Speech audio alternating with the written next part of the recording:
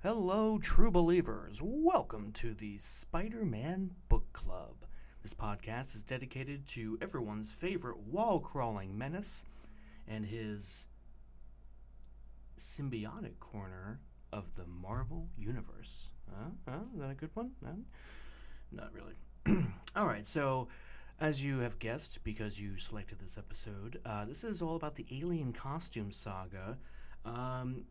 Normally, I like to do what issues are in it, who, writers and artists and everything. That would prove to be a very long and probably boring well, not boring. It would just be very long to do, both in the episode and even now. I'm recording this intro after the fact, because basically he had the black costume for like several years in the comics, as we get into in the episode. So I'm just gonna kind of just roll through some of these real quick. We all know it starts in Secret Wars and it ends, when he has the fight with the symbiote later, and he expels it and says, "Get away from me!" and he's in the church and all that. We all know that, so we don't need my silly recaps here. The Alien Costume Saga, written by Tom DeFalco, Al Milgrom, David Michelini, Louise Simonson, Carrie Burkett, and Tony Isabella, with Roger Stern, Jim Owsley, and Bob Denatale. I might be saying that wrong. Penciled by Ron Frenz, Greg Laracui, Al Milgrom, Rick Lenardi, and Paul Neary, with David Mazzucchelli. Inked by Brett Breeding, Mike Esposito, Jim Mooney, Bill Anderson, Joseph Rubinstein, and Sam De La Rosa. Colored by Glynis Wine, Bob Sharon, and Christy Scheel. Is it like school? Scheel? So is it like school or Sheely? Jeez. I'm so sorry. I'm butchering all your names.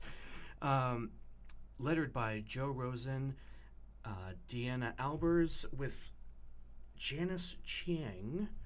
And that's for book 1 of this. As for book 2, let me take it on back here. Okay. Written by Carrie Burkett, Bill Mantlo, Tom DeFalco, Al Milgrom, Stan Lee, Louise Simonson, Bob Layton, and Bob Denatale.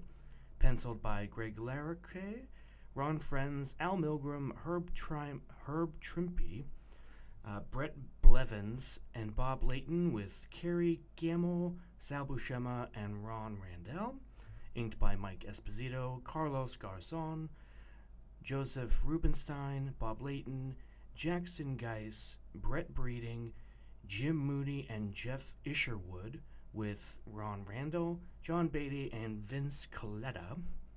Colored by George Russos, Bob Sharon, Juliana Ferreter, Christy Scheel again, Sheely, and A. Chaotic. That's really what this person's name is. A. Kaotic. So yeah, A. Chaotic. Lettered by Diana Albers, Janice Chiang, Joe Rosen, and Rick Parker. All right. So that's the usual business I like to do at the beginning of the episodes, because I think it's important to call out the creators. I do this at pretty much every episode.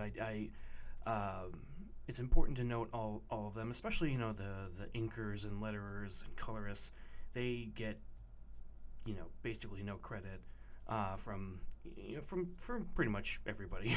We comic book fans can be we tend to focus on the big names at the front, but those guys work hard too. And there's a reason this book has this story, I should say, has stood the test of time. Because everybody worked their butts off and created a really fantastic story. And so we're gonna go ahead and get into it. Gosh, that took several minutes. I'm glad I'm glad I didn't do that during the day. Sean would have been I mean, probably not, but it's all good. Yeah, so Sean Kiley is the guest today. He's always somebody I am just super excited to talk to, and here we go. Here's the episode. All right, friends, guess who's back? No, it's not Slim Shady. It's Sean. Hi, everybody. So, Sean had asked, like, forever ago to do the Alien Costume Saga, and he was in the running with a bunch of other people. We had a contest. He killed them all, so he won. I used my symbiotic body to take over their persona and crush them. It's true. I watched it all happen with glee because that's just the kind of show it's this hilarious. is. First thing I want to mention about this particular, gigantic arc. Well, do you think maybe we should tell people what we're talking about? Oh yes, we should tell them. Throwing that out there. We're talking about the Alien Costume Saga, from going from Amazing, Peter Parker, Marvel Team Up. Yeah, it was a Web of Spider-Man, all the books. Yeah, it started. It was Amazing Spider-Man 252. Yes, and that's the iconic takeoff on the Amazing Fantasy 15 cover, right. Except it's the black costume, right? And then it was Peter Parker, the Spectacular Spider-Man. People used to abbreviate that PPTSSM, and I'm like, that's not really an abbreviation. No, but that's worse. I digress. And it was Peter Parker, like 91 to 100, and then Marvel Team Up 142, I think, 141, 142, and Amazing 252. Peter Parker 90 or 91, and whatever issue it started in Marvel Team Up, they all came out the same month. It's just Amazing came out first. Yeah. So that's why it's considered the first appearance of the alien costume. But if you look, they all kind of tie together. Right. Like if you follow the story, I actually went to the Marvel Continuity Project because I wanted to read this in order. And then I found out about the Retcon limited series. Yeah. And I'm like, those don't count. I never read them. Well, I mean, because technically the first appearance was Secret Wars number 6, right? 8. Okay. Well, in continuity, it was Secret Wars number 8. But that came out in August of 1984. Okay. And Amazing 252 came out in January. Of 84? Of 84. Okay. Yeah, what happened was at the end of all of the comics for December of 83, all the heroes went to Central Park and got kidnapped by the Beyonder for the Secret Wars. Yep.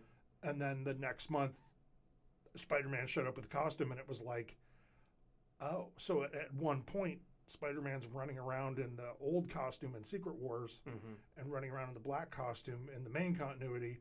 And then, I don't know, 6 months in, people hated it. Really? Hated it. The groundswell of like vitriol against this costume was so big that they went back. What's interesting about that is that that's so common for Spider-Man, because they had a different, like a gray and blue suit he had, I think, a year or two ago in the Beyond Amazing stories or whatever. And I'm not fully caught up on all that, but I remember people just losing their shit over that, and then I was just, all I could think was, he's gonna go back to the red and blue, y'all. Yeah, like, the classic costume is really good. My understanding is the classic costume is a huge pain in the ass to draw. Like I can with see the that. webs. Like I've seen like tutorials on how to do it. Todd McFarlane actually did one, and it's on YouTube, and it shows how to do the individual web strands and how he does it, and it's amazing. And you're saying that as a Todd McFarlane absolute lover. The older I get, the more I appreciate what Todd McFarlane did for comics and for comic creators. Sure. But his art was just so cartoony. Nevertheless, that's not what we're talking about. Right. I digress, as usual. Yes. So one thing that surprised me reading this is that the idea that the symbiote makes Peter like angrier and stuff, that didn't originate in the comics. That was from the 90s animated series. Right, yeah, because in the comics, it was very it was just making him tired because the suit just wanted to go out. Yeah, the suit did all the work. He would be asleep and the suit would take over his body and just go web swinging around. Yeah. And he would be like, how did I sleep all day again? Yeah. You know, and it was because the suit was tiring him out. Which they did do in the Spectacular Spider-Man cartoon. Mm-hmm. There's a bit where he fights the Sinister Six at night and doesn't talk the entire time. So you as the viewer don't know what's going on until the next morning when he realizes, wait, something happened. The suit did all the work and even took pictures for the Bugle for me. Yeah, it was a very interesting thing that they kind of retconned that in there, and that wasn't the way he was. Like, he wasn't turning into Venom. Right. The suit didn't get that part of the hate until Peter Parker rejected it. Yeah, and then it bonded with Brock later. Yeah. Which, like, because again, like Spider-Man 3 did the thing where it bonds with Brock immediately, which works for movie purposes. Yeah. As opposed to like in this where it's like it's just kind of hanging around and then finds Brock later. Well, and we can get into the history a little bit if you want to, but basically, like, he comes popping out of that transport structure in Central Park. Yeah. And he's got Kurt Connors, the lizard, under his arm because Right. he was there on the planet, and Enchantress sucked the essence out of him. Mm-hmm. And it's a long story, and we're gonna do Secret Wars. Yeah. Yeah. I actually did a post. I reviewed the entire series on my blog. Mm-hmm. And I'll shoot you a link if you want to put it in the notes of this. Yeah, sure. But, I had a lot of fun rereading it because that was really the first title that I followed was Secret Wars, because my brother got number 4 with the Hulk holding up the mountain. Yeah, right. Yeah, people can't see me, but I'm holding up the mountain here. Yeah. But he's doing a great job. I lost my train.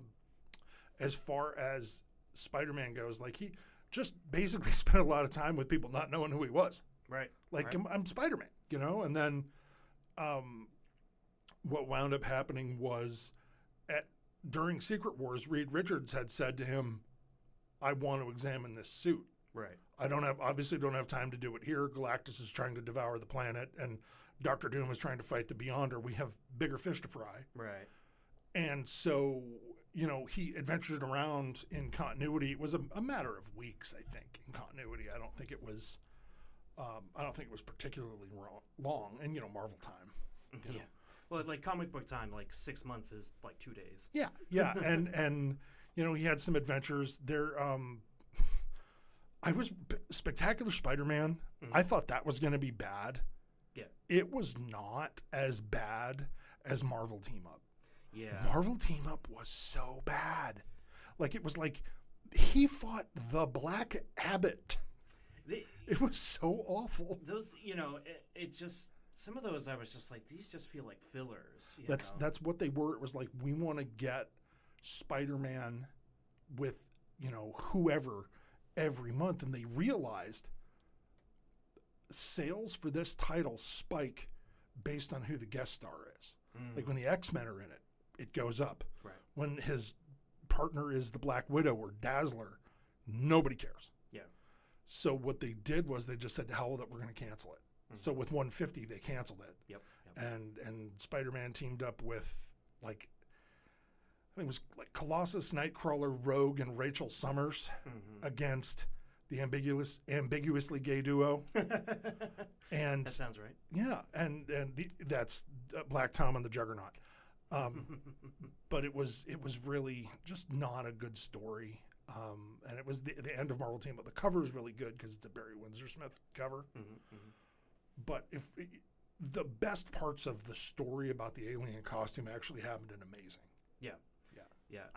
I really loved how this, because it kind of made sense where when he shows up, everybody's like, "Who the heck are you?" Yeah. And it's like, "I'm Spider-Man," and they're like, you don't look like Spider-Man. I stick to walls. Yeah. So like, who else do you know that's gonna stick to walls? And it like, Nightcrawler, Black Widow, The Fly. And he's like, God damn it! It's really funny. He's like, all right, you're keeping track of all these, something like that. But I liked that this was because when they got the costume, because they had this machine that could like make them all new costumes. Yeah. But Spider-Man's didn't come from that. It came from like something else, and he's like, "Oh, is this from the machine?" And like nobody answered him, so he's like, "Well, I guess this is mine now." Yeah, well, and he says in Secret Wars, he's like, "Hey, do your costumes do tricks and stuff?" And they're like, "No, it's just clothes." Right. Because it was. Did you ever read Deadpool's Super Secret Wars? No. It's really funny because Deadpool apparently was there for all of the Secret Wars. And nobody remembers. Something happened, and nobody remembers that he was there. But he was like playing a joke on Spider-Man. He's like, "No, go over to that one." And as it turns out, that's what happened. Also, later on, he got taken over by the symbiote, and the symbiote turned into the Beyonders Jerry Curl on top of Deadpool's head from Secret Wars 2. It was really funny. That's awesome. What I kind of didn't realize, because this is like my first time like reading through all this stuff, was that this was a chance for everybody in the Marvel universe to start to see Spider-Man in the new costume. So basically, every issue is, "Oh, you got a new costume. Oh, you got a new costume. Yeah, I got a new costume." Yeah, like because it starts with Daredevil and. Daredevil didn't say anything about my costume. Yes. How could he have not noticed? I thought that line was hilarious because it's like, oh, so they don't know each other. Like, you know what I mean? Like, because it's hard to keep track of like when they know each other's identities. Daredevil, I think that happened like soon after. Okay. Like I think it happened in the first gang war in Amazing Spider-Man, but it might have like in that time, like because that was right before Born Again. So, and he found out, like Peter and Matt Murdock found out each other's secret identities like right around that time. Yeah, I reread everything from the first appearance of the Hobgoblin in Amazing 238. Yes. I reread that all the way to Cosmic Spider-Man. Like I reread all of that, just in Amazing. I like the Cosmic Spider-Man stuff. Cosmic Spider-Man was great. We'll have to do that one. Yeah. That's a lot of fun. Yeah. But no, but the thing that I liked about this was each title kind of focused on one thing. Like obviously Marvel Team Up focused on Spider-Man teaming up with other heroes. Right. Peter Parker focused more on like street level, like crime and his relationship with the Black Cat. Right. And her issues, like, she didn't feel like she was holding her own as his partner, and she went behind his back to the Kingpin, and got her bad luck powers. As it turns out, he had merely unlocked the genetic switch that held her bad luck powers. And imagine someone with bad luck powers being the Black Cat, the chicken and the egg thing, but. She is written as like a stage 5 clinger. Yeah. Like she's a nut job. I did not care for that. And I don't know. They had to have done it on purpose. Yeah. Because I know like Al Milgrom, who I've never cared for his penciling. His inking has always been really good. His writing for Peter Parker was really, really good. They had some lame villains. They had the Answer. Sure. Because DC has the Question. Yes. They had the Answer, who was like a Kingpin henchman. Yeah. Whose job was to find answers. Like the Kingpin always had the best henchman, like the Arranger. What do you do? I arrange things, Yeah. I'm surprised he didn't have like the Butler. What do you do? I buttle, sir. And then the Spot. Yeah. Spot showed up, and then they battled Silvermane. And they all... God bless them. They always tried to just shoehorn in Cloak and Dagger. Yeah. And I just thought they were just the lamest heroes. It takes someone with like a special touch for Cloak and Dagger. Yeah. And they're also only good in short doses, I think. Right. That's why their titles were never successful. Like Yeah. they had a series for a while. Then they revived Strange Tales, and it was Cloak and Dagger and Doctor Strange, which is okay because the stories are 10 pages long instead of 20. Sure. But I mean, it was just like Silvermane had been dead, and then the Answer like stole his body from the morgue, and they put it in this cyborg body, and then Silvermane just wanted Dagger to throw the light daggers at him so he could be back to life, but he was just like this really old wrinkled face on like Ultron's body. And it was just so bad. And then my favorite thing was the Spot. Yeah. Because Spider-Man's reaction to the Spot was the most hilarious part of the whole thing. Him just cracking up, the Spot. Yeah. You know? So, but I did like the Rose and his guys, Johnston and Varley. Yes. They were always there.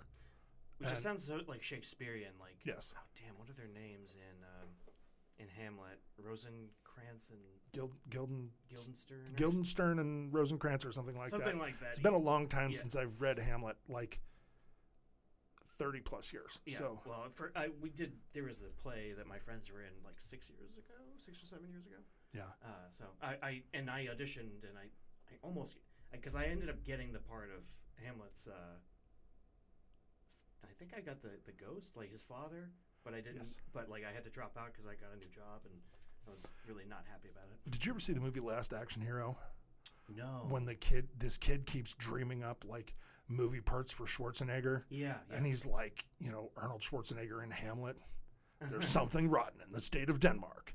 And Hamlet's taking out the trash. And, it's got Arnold with a cigar in his mouth. He's like, to be or not to be. And then he closes his Zippo. There's a big explosion in the background. He goes, not to be. Oh, my God. It's so classic because it's like you could totally see them doing that in the late 80s, early 90s. Right. And, well, that was when that movie came out, I think it was the same weekend as like Jurassic Park, and Jurassic Park just blew it out of the water, something like that. Yeah, it was also not a very good movie. Well, I've heard that too, yeah. but people have like an affection for it. Yeah, it's like Hudson Hawk. Yeah. My late wife loved Hudson Hawk, and I don't understand how you can even watch this movie, but she loved Bruce Willis, so whatever. There you go. But like going back to Spider-Man. Yeah. Oh yeah. The thing that I really liked about this the most was the end of his relationship with the Black Cat. Yeah. And the start of the second chapter, I would guess, between him and Mary Jane. Yeah. I like that she just kind of was like, yeah, I've known you're Spider-Man. Yeah, and it's like it makes sense that someone in his life is not stupid.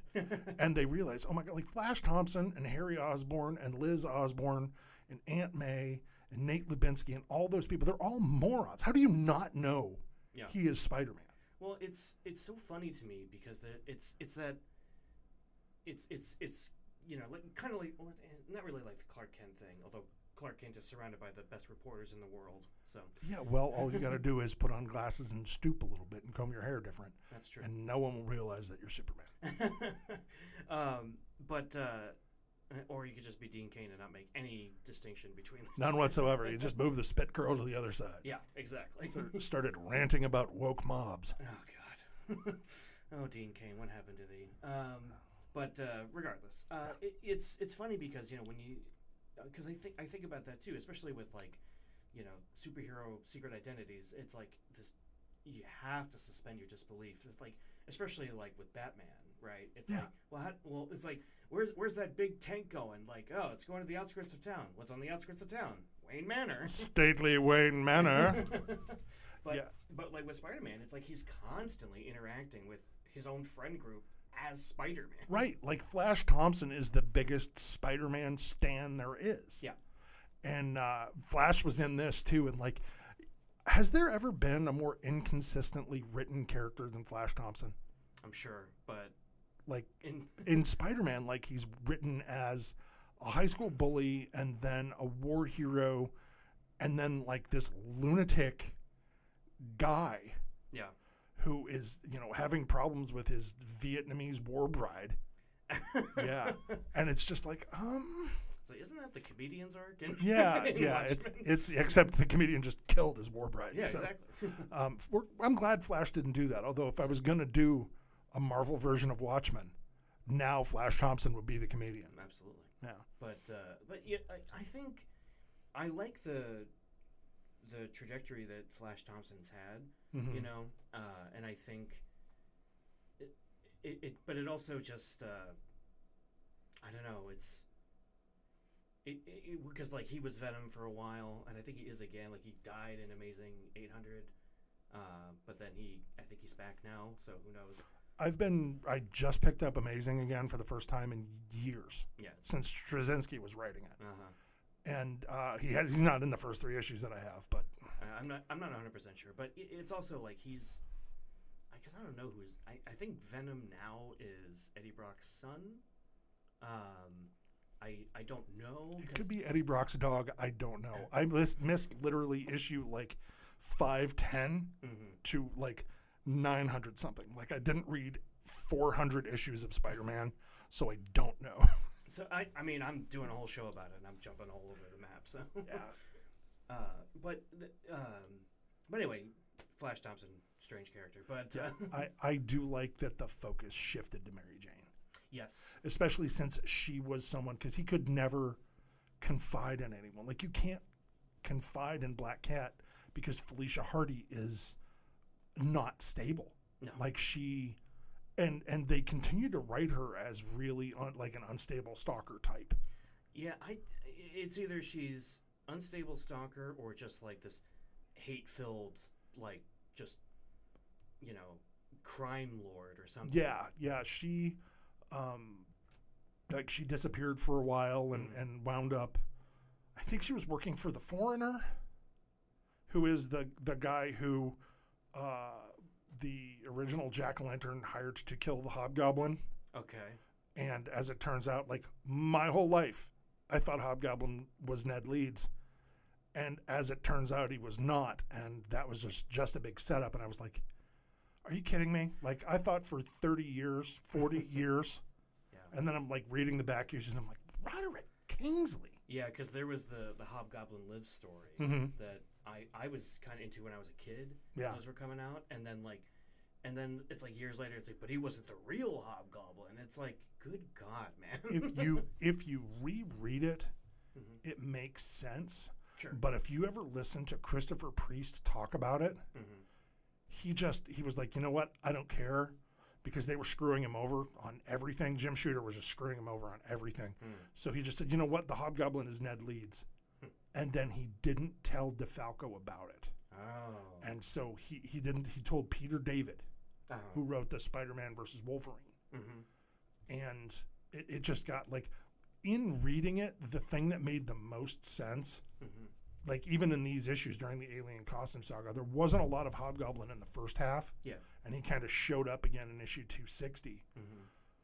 But he was very much like, Hobgoblin has to be Ned Leeds. Yeah. Like there was no way it wasn't. And it was like, okay, we don't know who Hobgoblin is. We don't know who the Rose is. Everybody knew that the Rose was Kingpin's son. Right. Like, spoilers of a 40-year-old comic, the Rose was Richard Fisk. He still is. Yeah. But it was nice because, like, the Rose was like a rival crime lord of Kingpin. Yeah. And he was doing things that were not as shady as Kingpin, but also not, like, he wasn't being a good guy. Like, he was allying himself with Hobgoblin. Yeah. And, you know, Hobby was doing, you know, hobby things. And yeah. And there was the one thing that I really, really enjoyed about rereading this was Mary Jane's origin story, with like how her parents got together young and her dad was trying to get his doctorate and couldn't keep the kids quiet, so he just left her mom. Yeah. And then the same thing happened to her sister, and Mary Jane was supposed to help her take care of the kids, and she's like, nope, not doing it, and she just bolted. And it was like, well, you know, I can see like your sister needed your help, but you have your own life to live too. Right. So I always thought that was a really good explanation as to why Mary Jane was the way she was. Yeah. And nobody ever really knew. They were just like, oh, she's just Anna Watson's niece. Yeah, and I think that when you have a complicated character like that, it helps to add dimension too, you know, because it's very easy to just say like, oh, she's kind of like she's just fun, she's just fun. She's kind of the party girl or whatever, and then she wants to be an actress, she wants to be famous, Yeah. But when you're gonna follow up Gwen Stacy, right? You're gonna. Did I tell you that I reread the Gwen Stacy thing where they decided that she had kids with Norman Osborn? Yeah, we and were texting about that. You're like, no, don't worry. They retconned that. I was like, oh, thank God, because that's awful. It was, first, two things that bother me about that is the fact that Peter's like, well, she and I never were never physical. I was like, oh, well, you're just stupid. Yeah, I mean, come on, Pete. If Emma Stone is with me, I'm like, it's gonna happen. Yeah. So I kind of didn't believe that, but then that whole arc was just so god awful. I don't want to say god awful, but it was god awfully weird. Yeah, it definitely got really, really weird. Yeah. I was really disappointed, and I actually basically stopped right after that. Right when Spider-Man joined the Avengers, that's when I quit. Like when they moved to Stark Tower. Okay. That's when I stopped reading it. Like this time. Like I read through all that stuff. I'm like, I can't read any more of this. Although when he threw Wolverine out the window. Oh yeah. That was great. It's awesome. But the Mary Jane stuff, like I can see them. Okay, I can see where we're building. Yeah. To the wedding, because they're like, we have to do this. And strangely enough, it was Tom DeFalco who was writing it, and he wound up becoming editor-in-chief. And I'm sure he went to Michelini and said, I want them to get married. Yeah. Or he went to whoever was Spider-Man group editor after Danny Fingeroth, although I think Danny Fingeroth was group editor for a long time. Yeah, yeah. Like I think it was right after him was Jim. Was it Starlin? No. Give me a minute. Jim Salicrup. Okay. Yeah. I think he became group editor after Fingeroth, and he was for a while. Okay. But it all, like, if you look at it, like, take a long view of it, you can see, okay, we're bringing Mary Jane in. We're going to start fleshing her out, making her less of a party girl and more of a serious adult because she knows Peter's secret. Right. So, I think that they did a really, really good job with Mary Jane. And I do like also that they kind of started writing Aunt May out a little bit.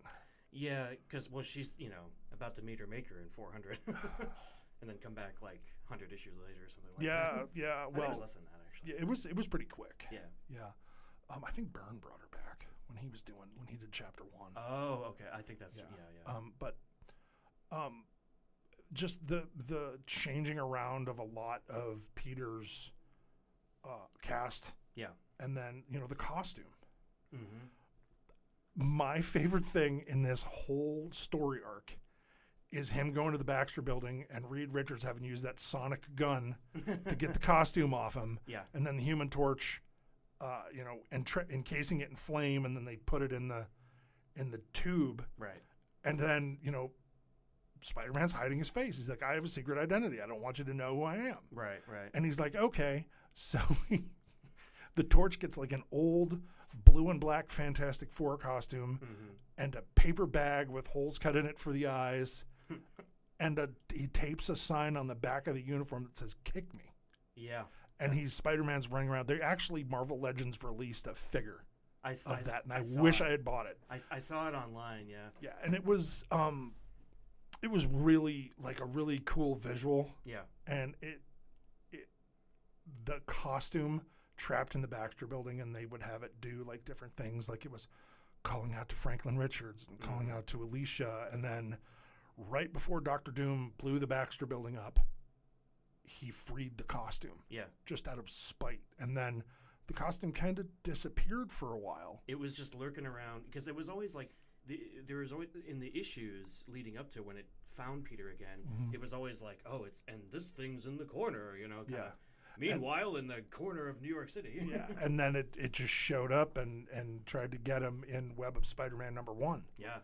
and he killed it with church bells. Which that issue, that idea of it was freaky. Yeah. Like I was like it's in love with him. Yeah, this is scary. Like legitimately. So, you know, because it's funny because I was reading through it and I was like, yeah, I kind of like it in like the cartoons and stuff and the way the Spider-Man 3 did it, although they did it terribly, where they had the, you know, it changes his attitude and everything. I kind of dig that. But like reading it this way, I was like, you know what? I dig this too. Like, this is cool. Like, well, and I always consider that to be canon, and not the anything else. Like, like it loved him and it didn't want anybody else to have him. Yeah. And then, you know, it disappeared and it wound up becoming Venom. You know, and it's interesting where it's like, where he has the alien suit. He gets rid of it. He's happy to be rid of it because he can get back to his normal life or whatever. And then it's like, and then Black Cat gives him the cloth version, and he's like, okay, cool, I'm gonna wear this sometimes. Yeah, and I was always waiting for him to be wearing, like the bottoms of his red and blue costume, and then the top of the black costume. And they did do a time because the black costume, the web lines came out of the top of his hands, right? And in his other costume, it came out of the underside on his wrists, right? And what wound up happening, there was one time he forgot which costume he was wearing, and he missed his web line. But that only happened the one time, and then the red costume wound up getting destroyed, like his last red costume, so he had to wear the black one. Yeah. And then after Venom showed up, Mary Jane's like, I can't be around you if you're wearing that black costume. Yeah. So he brought back the red one.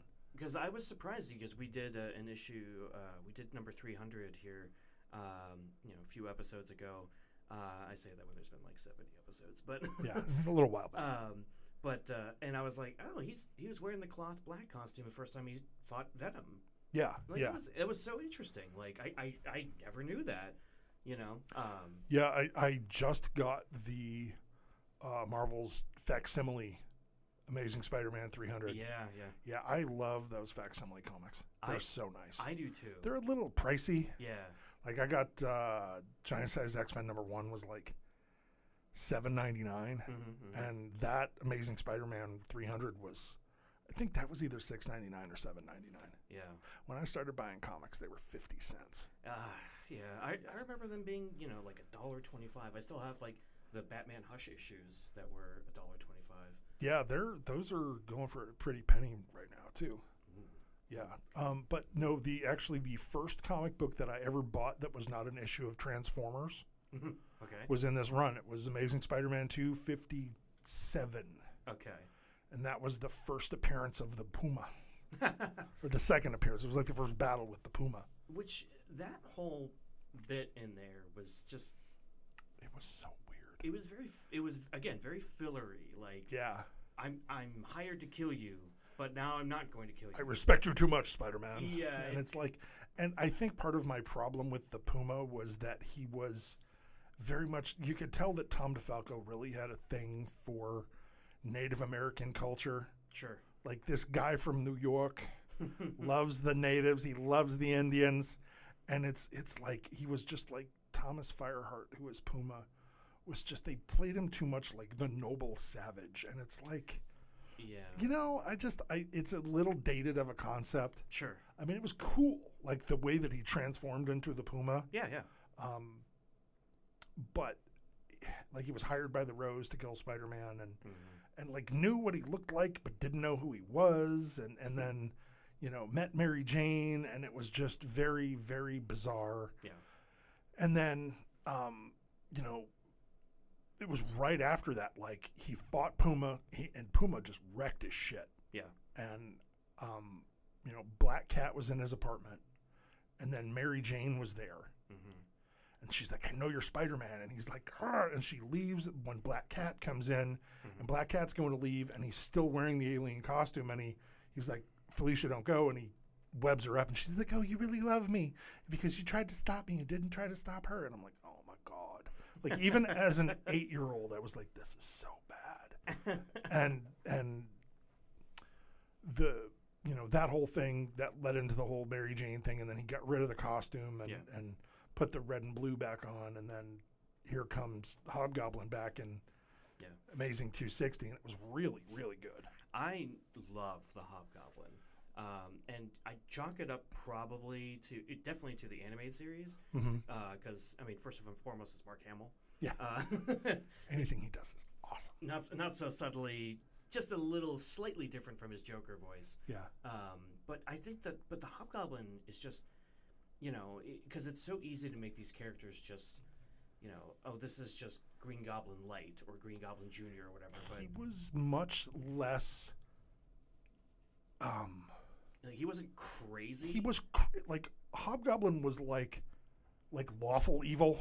Yes, yeah. And Green Goblin was like chaotic evil. Yes, like that's perfect. he was doing bad shit for the sake of doing bad shit. Right. Hobgoblin was like means to an end. Yeah, yeah. He wanted money. He's a typical like blue collar criminal, I guess. Yeah, except that Roderick Kingsley, as it turns out, like owned a fashion magazine empire, and it was like, well, then why does he need to be a super criminal? Well, because he's greedy? I don't know. Like, there's no motivation there. Yeah.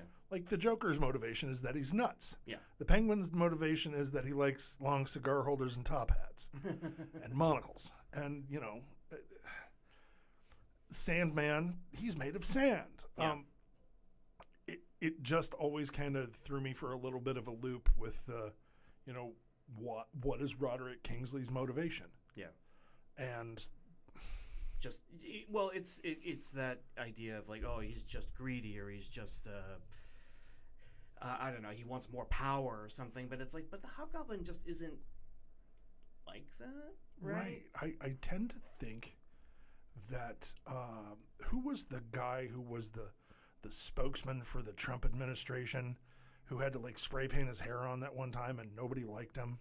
Was it Giuliani? No, Jason. I don't remember. I can't think of what his name was. It's not important. You can see him. He's like a smarmy little shit. Well, most of Trump's cabinet was. Yeah, and he was just like a spokesperson. Yeah, okay. And he always looked like, to me, that's a guy who would be the Hobgoblin. Oh, okay. Okay. Like he just does evil for evil's. He's not doing it for evil's sake. It's a means to an end. Yeah. It's in his planner to do evil things. Like, oh, wake up, have breakfast, do evil, meet with president, do more evil. And I feel like that's what it was with the Hobgoblin. Yeah, yeah. And, the thing that I liked was when he was wearing the alien costume, he never interacted with Hobgoblin. Everybody thought Hobgoblin was dead. Yeah, yeah. And then he just returned, and you're like, oh my God. He fought him in the black cloth costume at like later. Yeah, afterwards. But like when he had the symbiote, he didn't fight him. Right. Which, and it's interesting because like, when I was reading through all these, I was like, what's funny about this is that the Spider-Man animated series, it was like one of the first stories that they did. They were like, we're going to do the alien costume, but they had to like kind of contrive a way to get it to Peter. So it attached itself to the, to John Jameson on the moon. Yeah. And crashes on like the George Washington Bridge. Yeah. And then like, and then later, like their last season, they did Secret Wars. Yeah, and it was like, why didn't you just wait? Yeah, but I mean, I get it, because they wanted to, capitalize on all that because early 90s, I mean, Venom was all the rage. Although Venom's only in literally 2 episodes of the whole series. Yeah, and like I was reading some stuff, like I did a little bit of research about the whole costume thing. Yeah. The alien costume that wound up becoming Venom actually the picture of it came from a fan. Yeah, I read about and that. Marvel bought it from this fan for $220. Yeah. And I've seen the letter online that Jim Shooter wrote to this guy. We want to buy this concept from you. Yeah. And the guy was happy as can be. He's like, I made that. Yeah. And they had Mike Zeck adjust it a little bit, so it was a little bit better for the for comics. But the whole thing with the costume regenerating came from John Byrne's run on Iron Fist in the 70s, because he would have these knockdown, drag out brawls where his costume got all shredded. Yeah. And the next issue it would be back. Yeah. And so he was like, he's not that good at sewing, so it's obvious that there's something alien about the costume that makes it mend itself, but they never introduced it in the comic. Okay. And then Roger Stern, who wrote Amazing up until 252, when he found out who they wanted him to have the Hobgoblin be, he resigned. And wound up writing one of the best runs of Avengers ever. Okay. But he said to John Byrne, we want to use that. And Byrne said, okay. And then Stern resigned after 252, and Tom DeFalco took that and ran with it. Yeah. And then eventually that, from Iron Fist to Venom, and that's where you get it. It's like the 6 degrees of separation. So I always thought that was really cool. Yeah. And it's so funny because it's like there you just get into like how Peter Parker he's a genius. He's made his own webs, and and he, I don't know, like, was always top of his class. Could and probably should be a scientist, on Tony Stark's level. But he's also just a friggin' idiot. He is completely oblivious. Yeah, like it takes him a while to realize that maybe this thing that can change into regular clothes, and it makes its own webbing and makes me more powerful. Maybe it's not a good thing. Maybe I should have the world's smartest, stretchiest man look at this. Yeah, and again, it takes like forever to get to that point, and it's so funny to me because I'm like, and then I think to myself, well, maybe I'm a little bit like Peter Parker because I would probably do the same thing, be like, you know what? Yeah, but it's so convenient. Yeah, but you'd never score as many hot chicks as Peter did. Okay, well, he was always getting just hot babes. And it's just like, why, man? Like, you're saying like the Puma doesn't recognize him. It's like, yeah, it's because he looks like a generic white guy. Yeah, and I think that's the important thing. That's his whole appeal. Yeah, Spider-Man can be anybody, right? Yes, and another little side plot that I did like was that J. Jonah Jameson revealed that he had been the one who financed the Scorpion. Yeah. In an annual that came out around this time. And he resigned as editor-in-chief of the Daily Bugle, and he made Joe Robertson the editor-in-chief. And Joe Robertson was just all over Peter about the quality of his photography. And it was great. And then they introduced Lance Bannon, he's kind of threaded all through this. And what was happening was they were basically planting all these fake clues as to who the Hobgoblin might be. Maybe it's Lance Bannon. Right. Maybe it's Ned Leeds. Maybe it's, Cargo from Planet X, and we just don't know. Yeah. But I always thought that was really neat, and that whole subplot, and that kind of weaved its way through all the books, and then like Peter would be like, I need an assignment. And they're like, your photography is garbage. All you do is take pictures of Spider-Man. He's like, but it's always made me money. And they're like, we don't care. Yeah. And then there was one, like there were some real oddball issues in here, like basically everything from Marvel Team Up. Yeah. Like when he just randomly teamed up with Cannonball over, I don't know, like Cannonball was buying a hat for somebody. I kind of just glossed through some of those because I was like, I'm just going to get back to the one that I always kind of was like, why is this even in here? It was the filler. Yeah. It was the football player. Yes. In Amazing 253. Right. When he had been tapped by the mob to throw games. Right. And Peter had his little brother when he was a graduate assistant. So it was like, it wasn't a good story. Like it was just like, we have this one as stock and we have to do it. Yeah. So they did, and then the art was good because it was Rick Leonardi, and I always liked him. But then right after that, Ron Frenz took over.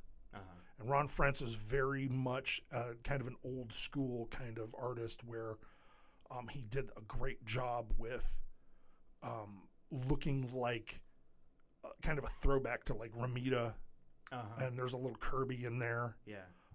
And I think that the fact that they had him as the regular artist on that book for several years, like it really gave it more of a John Romita carryover, like John Romita Sr. carryover, because it had been Ross Andrew had done it for a while, and then John Romita Jr. Yep. And then he left to do X-Men, and then they kind of floated through some some artists, and then they're like, we're gonna have Ron Frenz do it. And his art, to me, like when I think of Peter Parker, I think of Ron Frenz's version of Peter Parker. Oh, okay. Because it was that first issue of Spider-Man that I ever bought. Okay. I don't think of Ditko's Peter Parker from, early Amazing Spider-Man with the round wire rim glasses and the sweater vest and stuff. Right. I think of, broke ass grad student Peter Parker. Yeah. Just beating off all these hot chicks with a stick. Like there's the hot neighbors. Yep. And there's Mary Jane and there's Black Cat and like there was even like a weird stalker angle in Peter Parker for a while, where like one of his co-grad students figured out that he was Spider-Man and was in love with him. Oh. Yeah, that was real weird. Yeah, it's like, Peter's a nice guy and everything. But he's also he must have some serious BDE from being Spider-Man. Well, because he's got like, he's terribly unreliable because he's Spider-Man, and all that stuff. The whole secret identity I have to suffer to, yes. Is he suffering for his art? I mean, he's a photographer, so he's kind of an artist. Is he suffering from his art? Well, let's put it to your listeners. Is Peter Parker doing this stuff deliberately? Well, I mean, the whole great power, great responsibility BS that he always goes into. Yeah. I mean, I get it, but sometimes it's just like there's, you live in New York City, man. There's a superhero on every corner. Right. So. Yeah, I mean, you've got, Power Man and Iron Fist, who are superheroes for hire, and then, you've got Daredevil, and you've got like all these like really like sub-street level guys like White Tiger. And, yeah. And I always really enjoyed this particular arc of all the Spider-Man titles. I mean, and honestly, you could take the Marvel team-ups and just put them in a box somewhere. Sure. They're not worth reading. The stories are not very good. Unless you want to just cackle. Yeah. There's a really good Blob story in Peter Parker where... Like from the X-Men? Yeah, the Blob. Okay. He was partners with Eunice the Untouchable. Okay. And they had fought the Hulk, and the Hulk hit Eunice's force field and caused it to go haywire. Mm-hmm. And nothing could get to him. He couldn't get air. He couldn't get food. And Blob thought that he died and went on a rampage and was fighting Spider-Man and Black Cat, and Black Cat's bad luck powers were causing, all sorts of catastrophic things to happen to the Blob. Right. And what wound up happening was he just, in the middle of the fight, he just gave up and sat down in the middle of the street and started crying because Eunice the Untouchable was his only friend, and his only friend was dead. Yeah. And as it turns out, Eunice was not dead. He had merely passed out, and the Blob is an idiot. That sounds about right. Before we go on to anything else, did you ever see the Pride of the X-Men? The old cartoon? The cartoon that was they took the budget for the 13th episode of the RoboCop cartoon and made Pride of the X-Men. I've never seen it, but I kind of know what you're talking about. Well, there is, the Blob is in it. Okay. But in it, he is like Eastern European, so he's like, nothing can stop the Blob. And whenever he's talking, that's the voice I can hear. His name is Fred J. Dukes. He's from Texas. But in that cartoon, he was like Slovakia, Well, of course, because maybe he was born in Texas but raised in. Yeah, I mean he is Moldovan Blob. I don't know, but he was very. Nothing can stop the Blob. You're not the Juggernaut. Yeah, but it just I can't see the Blob without thinking of that voice. Gotcha. That's funny. Yes. Is that on YouTube or anything? I am sure it is. Yeah. If not, you can find it. Well, I like to watch my buddy and I will well, let's just say we won't be sober, and we'll watch Djibouti dubs. Yes. Like old from the '60s Spider-Man and like the Super Friends and stuff. They are hysterical. If you ever want to see, and this is like from the dark days of YouTube, the Juggernaut stories. The Juggernaut bitch. Don't you know who I am? Yeah, I love those. Get the fuck out of here, Charles. They're so. Oh, it's so funny. But it's But then it inspired the. Yeah, it inspired that thing in the worst X-Men. Well, the second worst X-Men movie. Yeah, right. But like these stories to me, like when I think about Spider-Man, this is what I think of. Okay. Because these are the stories that I was reading comics when I was 8, 9, 10 years old. Right. You know? And when I moved here, when I was 10, I didn't have any friends. Mm-hmm. My brother and I would get my mom to take us to Books Galore. And we'd buy comics at Books Galore and then go home. And my brother would buy a stack of comics and I'd buy like 2. Mm-hmm. I'd buy Transformers and X-Men. And my brother was buying like 10 titles a month. Huh. And he would always let me read them once. And then, under supervision. Yeah, under strict supervision. But then, he stopped collecting them, so my mom didn't have to take us both into Erie, so therefore I didn't go at all. Because I grew up in Edinburgh, and it was like, she's not going to let me take the bus. Right. So, I just stopped reading comics for a while. Mm-hmm. And then when I came back to comics, one of the first ones I came back to was Eric Larson on Amazing Spider-Man. Right. Like right after McFarlane quit. Mm-hmm. So, it was really good stuff. Yep. But I always kind of default back to this. There was an omnibus of this. Yep. And I didn't buy it because I found it on eBay for $275. Well, I don't blame you for not buying that. I don't even know what $27 looks like. Yeah, I mean, I could buy it if I wanted to, but I think my girlfriend would be really mad at me if she caught me spending $275 on a book. I would be very mad at myself, and so would my stomach, because I would not be able to eat. Yeah. Well, I mean, speaking of buying stuff, and this is kind of completely off the subject, did you go to the Erie Comic Con? I did not, unfortunately. Okay. There was a lot of vendors there. Uh-huh.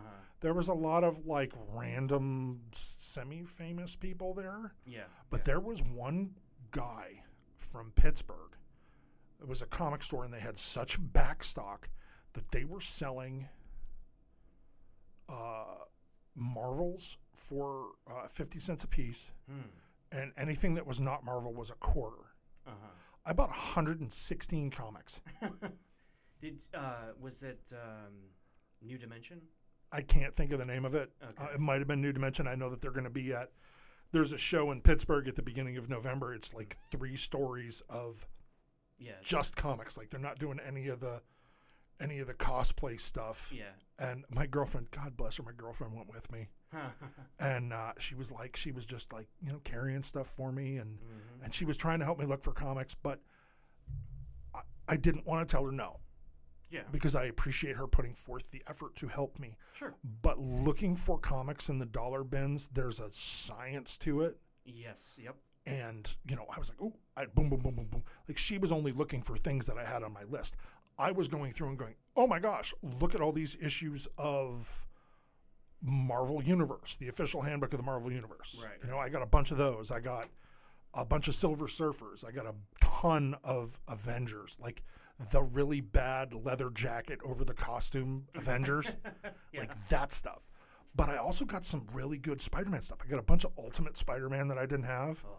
I now have Ultimate X-Men like 1 to like 65. I got just a bunch of the Ultimate Spider-Man stuff. I have most of the first, about 75 issues of Ultimate Spider-Man. I'm missing a few here and there, but I got a bunch of old Spider-Man stuff like that I had never read. And then I'm like, I just read this digitally. Why did I buy it? Well, because you have a problem, Sean. But then, like, I went and one guy had, I got a copy of Silver Surfer 34, which was the return of Thanos in 1989. Okay. I have been looking for that comic for 34 years. I've been looking for that comic since I was 12. And you got it for? I got it for $10. That's awesome. Yeah, I bought 3 comics from the guy. And it would have been like $40, and he's like, you can give me 10 for those. He's like, because I said when I found it, I was like, oh my God, I've never even seen a copy of that comic in the wild. Yeah. And I was just like, I've been looking for this since I was 12, since this came out. And I just had this look on my face, and my girlfriend was like, the hell is wrong with you? I was like, you have no idea. And the guy was really cool. And then my other favorite story from there, and I'm sure you saw my picture, there was a guy who had Fantastic Four #1. Yes. And I got to hold it. And it was like if you were going to get it professionally graded, like there was some restoration work. Sure. So you're looking at like unrestored, it was probably like a 3. Yeah, yeah. But restored, it was like a 5. And like, he was like, I don't have a price on that because I'd need somebody to make me an offer. And I'm looking and I'm like, in this shape, it was in really good shape. Like the cover was complete and the book itself was complete. He could have got 50 grand for it. Probably. I'm actually going to have him on Idiotville because he also does magic. Oh, cool. Yeah, like juggling and shit. I don't know. He's But juggling all the Fantastic Four I comics. would probably cry. You're like, No, don't do that. he had probably, I'd say of the first 30 issues of Fantastic Four, he probably had about 20 of them. Okay. Like 1 to 10, and then he had like the first appearance of Super Skrull and a bunch of stuff. And like he wanted like real legit money. And there was a guy from Buffalo, and they were haggling, and I was just watching. I was like, if I had that kind of money, you know, I said to my girlfriend, it's like if I had $100,000, I'd just buy them all. You know, it's funny because there was a, I'm sure you've been through this too. When I worked when I lived in North Carolina, I worked at a neurology office. There were drug reps that came in like every week and bought us lunch and everything. Yeah. Awesome. And one of the guys was like, "Oh, I heard you're a big comic book fan." And, you know, like, me too. I've got all these old comics and stuff. And almost every time somebody's ever said that to me, it's been like Darkhawk #1 from 1990. It's like, or Sleepwalker. right, garbage stuff that I just don't care about. Nomad. But then like, yeah, right. But then like the next time he came in, he brought them and he had Uncanny X-Men #1.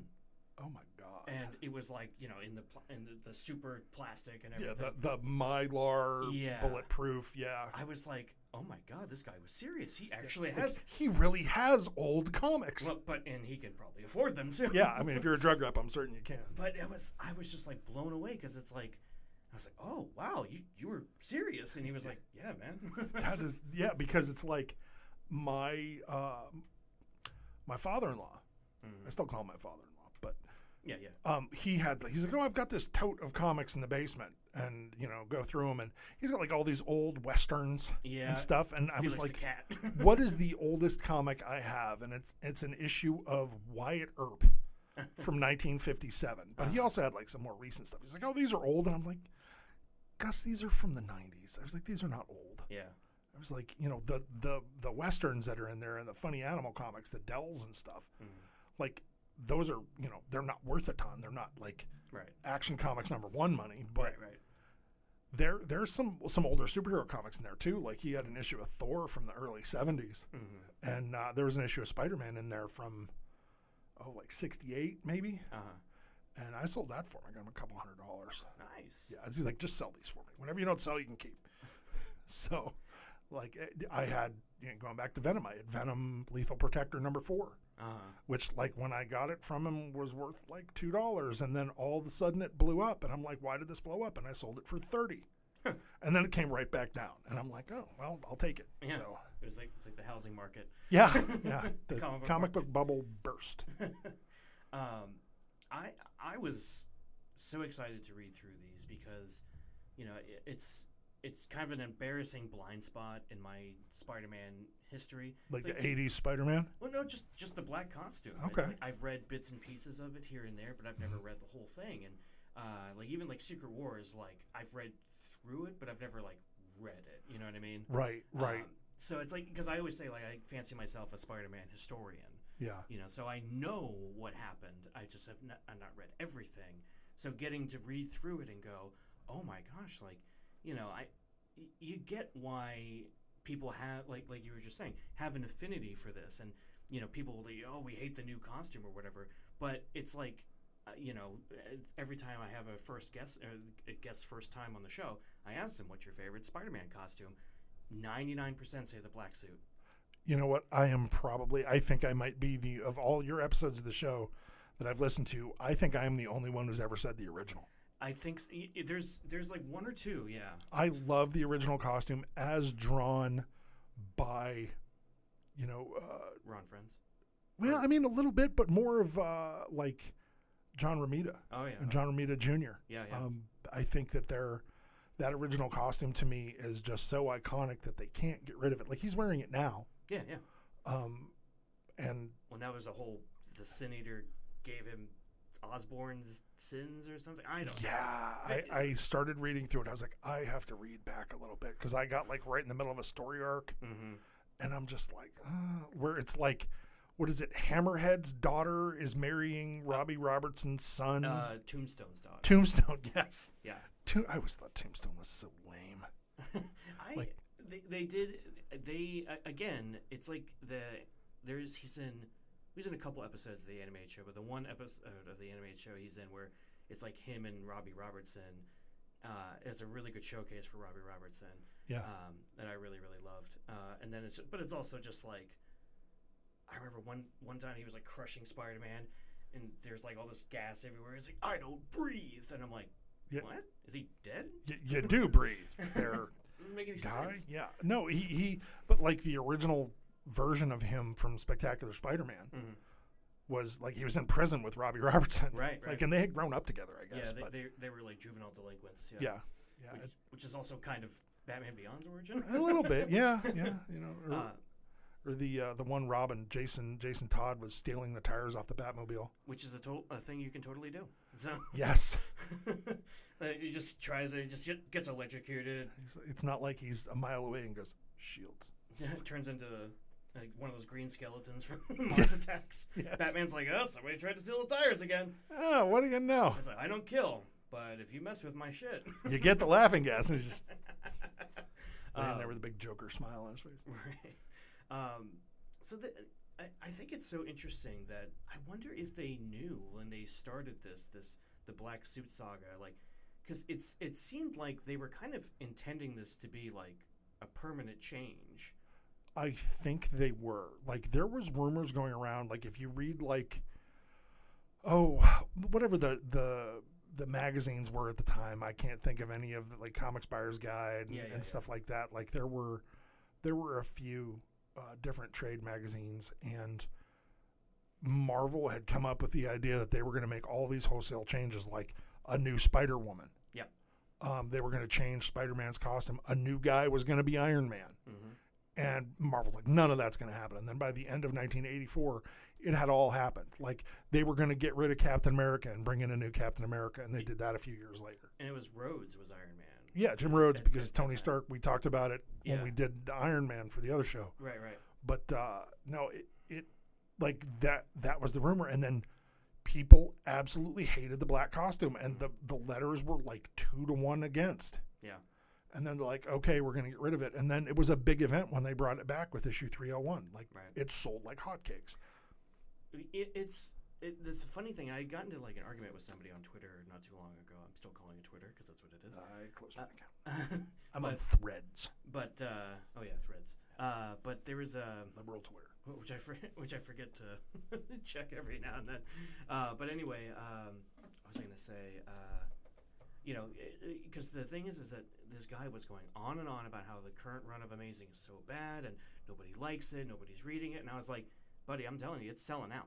So they're gonna keep doing it. They're keeping Zeb Wells and Ramita on, and he was like, but nobody likes it. I'm like, you just because you don't like something doesn't mean that nobody likes it. Yeah, it's that it just drives me nuts because it's like you have to put aside your emotional baggage here and look at the logic of it. Yeah, I don't understand why Michael Bay was allowed to make 5 Transformers movies, but I don't. I understand why, but I don't like it. Right. Because they made $1 billion a piece. I had the same thing. I'm a member of a Fantastic Four group on Facebook, and this guy was like, if they really wanted to do, if they really wanted to be true to Jack Kirby or honor Jack Kirby's legacy, they wouldn't change all the characters in the Marvel Universe movies. And I'm like, dude, they do not give a shit about Jack Kirby's legacy. All they care about is money. Yeah. It was on a thread where everybody was talking about that Stan Lee biography that they did on Disney Plus. Oh, yeah. Which was a Stan Lee biography. It was not a Jack Kirby biography. I could go on and on about that. Yeah. Like, Kirby's respected amongst, like, the comic book community. Yeah, but Stan Lee was a really good self-promoter. Yeah. Jack Kirby was not. No. But if you look at everything they did without each other, nothing sold. When they were together, it was the some of the parts was less than the whole. Mhm. Like, together they were much better than they ever would have been individually. Yeah, yeah. And that's the same way it was with Stan and Steve Ditko. Well, I mean, nobody even, you'd be hard pressed to find a picture of Ditko. You know. I have seen a few. Uh-huh. I guess he was kind of a dickhead. Huh. He was a firm believer in the whole Ayn Rand thing, like Atlas Shrugged and all that. Oh, okay. Self-determination or whatever it is. That, if you ever want to meet somebody who's an asshole, just ask them if they've read Atlas Shrugged. And if they have, they'll tell you all about it. It's like CrossFit. It's like the Barbie movie. It's like, I've never seen The Godfather. You've never seen The Godfather? I have not seen the Barbie movie. I have, in fact, seen The Godfather. What comics are you reading right now? I am trying to limit myself because I was getting a lot of stuff and then not reading it. So I'm hunkering down more on just the adjectiveless Spider-Man, which I really like because I'm a big Dan Slott fan, which is apparently a controversial thing, again, despite the fact that all his books sell like hotcakes. Yeah, it's only controversial because people don't like Dan Slott because he's successful. And he's extremely opinionated. So. Well, he's allowed to be. He's a human being. Yeah, exactly. But and I think he's got a lot of MAGA people that hate him too. But good. Yeah, that's right. I like him better already. Right. But there's what was I gonna say? So that, and then like Batman and Robin. Batman's a little weird. Like Chip Zdarsky's a little weird, but it's fun. So yeah, I'm reading. I just started picking up Spider-Man again. Yeah. They collected all the Marvel Infinity comics into that spine-tingling Spider-Man. Oh yeah. And it's good. The art is creepy. I wasn't sure about that one because it reminded me. I didn't read it, but like Deadly Neighborhood Spider-Man, where he basically looks like the Spider doppelganger character, and I was like, this is scary. I don't know if I like this. Yeah, it was really good because I'm not usually a horror guy. Yeah. But it was really, really good. And then I've been reading Ryan North's Fantastic Four. Mm-hmm. The relaunch. I mean, I have every issue of Fantastic Four since 1972. Yeah. But that's what got me back into reading comics. And then I started reading the Spider-Man Fantastic Four, and I'm kind of limiting myself, but I'm also like Battle Chasers. Okay. I just get Battle Chasers because it's pretty. The stories are just absolute crap, but the art is gorgeous. And then there's a gang war storyline that's going to be going through. Amazing, and Daredevil, and I picked up the first issue of the new Daredevil. I picked up Avengers Inc. Okay. That is so good. Really? Yes. Oh my gosh, is it good? You and my buddy Paul, who lives in Seattle, you should like it. It's. I haven't picked up an issue of Avengers since Kurt Busiek was writing it. Okay. Like it's been that long since I've read. That's like early '90s. Yeah, well, late '90s. Late '90s. Okay. Yeah. And this one, like, because it's not really. I don't know if it's tied into continuity or not, but it's really good because the Wasp has to be a detective. And I don't know if in regular Marvel continuity if Luke Cage is the mayor of New York. I think he is. Like the Kingpin was mayor and now Luke Cage is mayor, which I think is awesome. Yeah. Because all I can think of is him with the chain around his waist and the steel headband just going, "Sweet Christmas." Sweet Christmas. We got to talk about this budget reform. Yeah. And he says to the Wasp, "You can't use any costumes." Yeah. And she winds up with her partner is Victor. It's Victor. Is it Victor Slade or Victor Shade? It's the Vision's alter ego. Oh, okay. As a human. Uh-huh. It is so cool, and they're like a private detective team. That's interesting. It's really good, and it's the first issue really hooked me, and I didn't think it would. I was like, I'm gonna give this a shot, and I was like, oh my god, I love it. Well, on that note, I was gonna say we're about to get thrown out of here, so we gotta wrap up. But this is such a blast getting to finally read through this and talk about it. And what are we gonna do next? I didn't mean to go full Tim Taylor there. We'll probably we'll do Cosmic Spider-Man, little Captain Universe, little Cosmic Spider-Man. I'd like to do that, and I'd love to do like a special edition where we talk about Secret Wars. Yes, the original Secret Wars. Yes, yeah. I thought a lot about that because I when literally after the D23 announcement that Avengers 6 was going to be Secret Wars. Yeah, I bought both of them. I bought the original and I bought the Jonathan Hickman, and they're sitting on my coffee table just glaring at me as I read the original and keep in mind when it was written and what it was written for. Right, to sell toys. Yeah, to sell toys. Well, but so was Batman Beyond, and that show was amazing. So. Yes, yes. But Sean, this was a blast. Always. If people are web swinging through the interwebs, you can find me on Threads at the SPK. I'm on Facebook under Sean Kiley. I'm on Instagram also under at the SPK, and the comics I love. My website is thecomicsilove.com. It is a blog about comics that I update irregularly because reading comics and then writing about them is a huge pain in the ass. Yeah, that's why I stopped doing it 15 years ago. Oh, I've started and stopped probably 20 times in my life, and I will never stop. 46 years old, I'm going to do it till I die. I should pick that back up. That was fun, though. Yeah. As for me, you can find me at Spider-Man Books on Twitter. You can also find me at 4 Comic Junkies. That's FOR Comic Junkies on Twitter.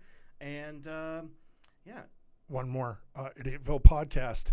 Idiotville is my podcast, me and John Duckworth. Yes. And we are coming back this week. Oh, finally. So by the time this is released, it'll be like 2 weeks ago. So yeah. Yeah. So check out Idiotville. Those guys are a ton of fun. And also, you can email me, spidermanbookclub@gmail.com. Folks, thank you so much for tuning in. And as always, we leave you with Excelsior!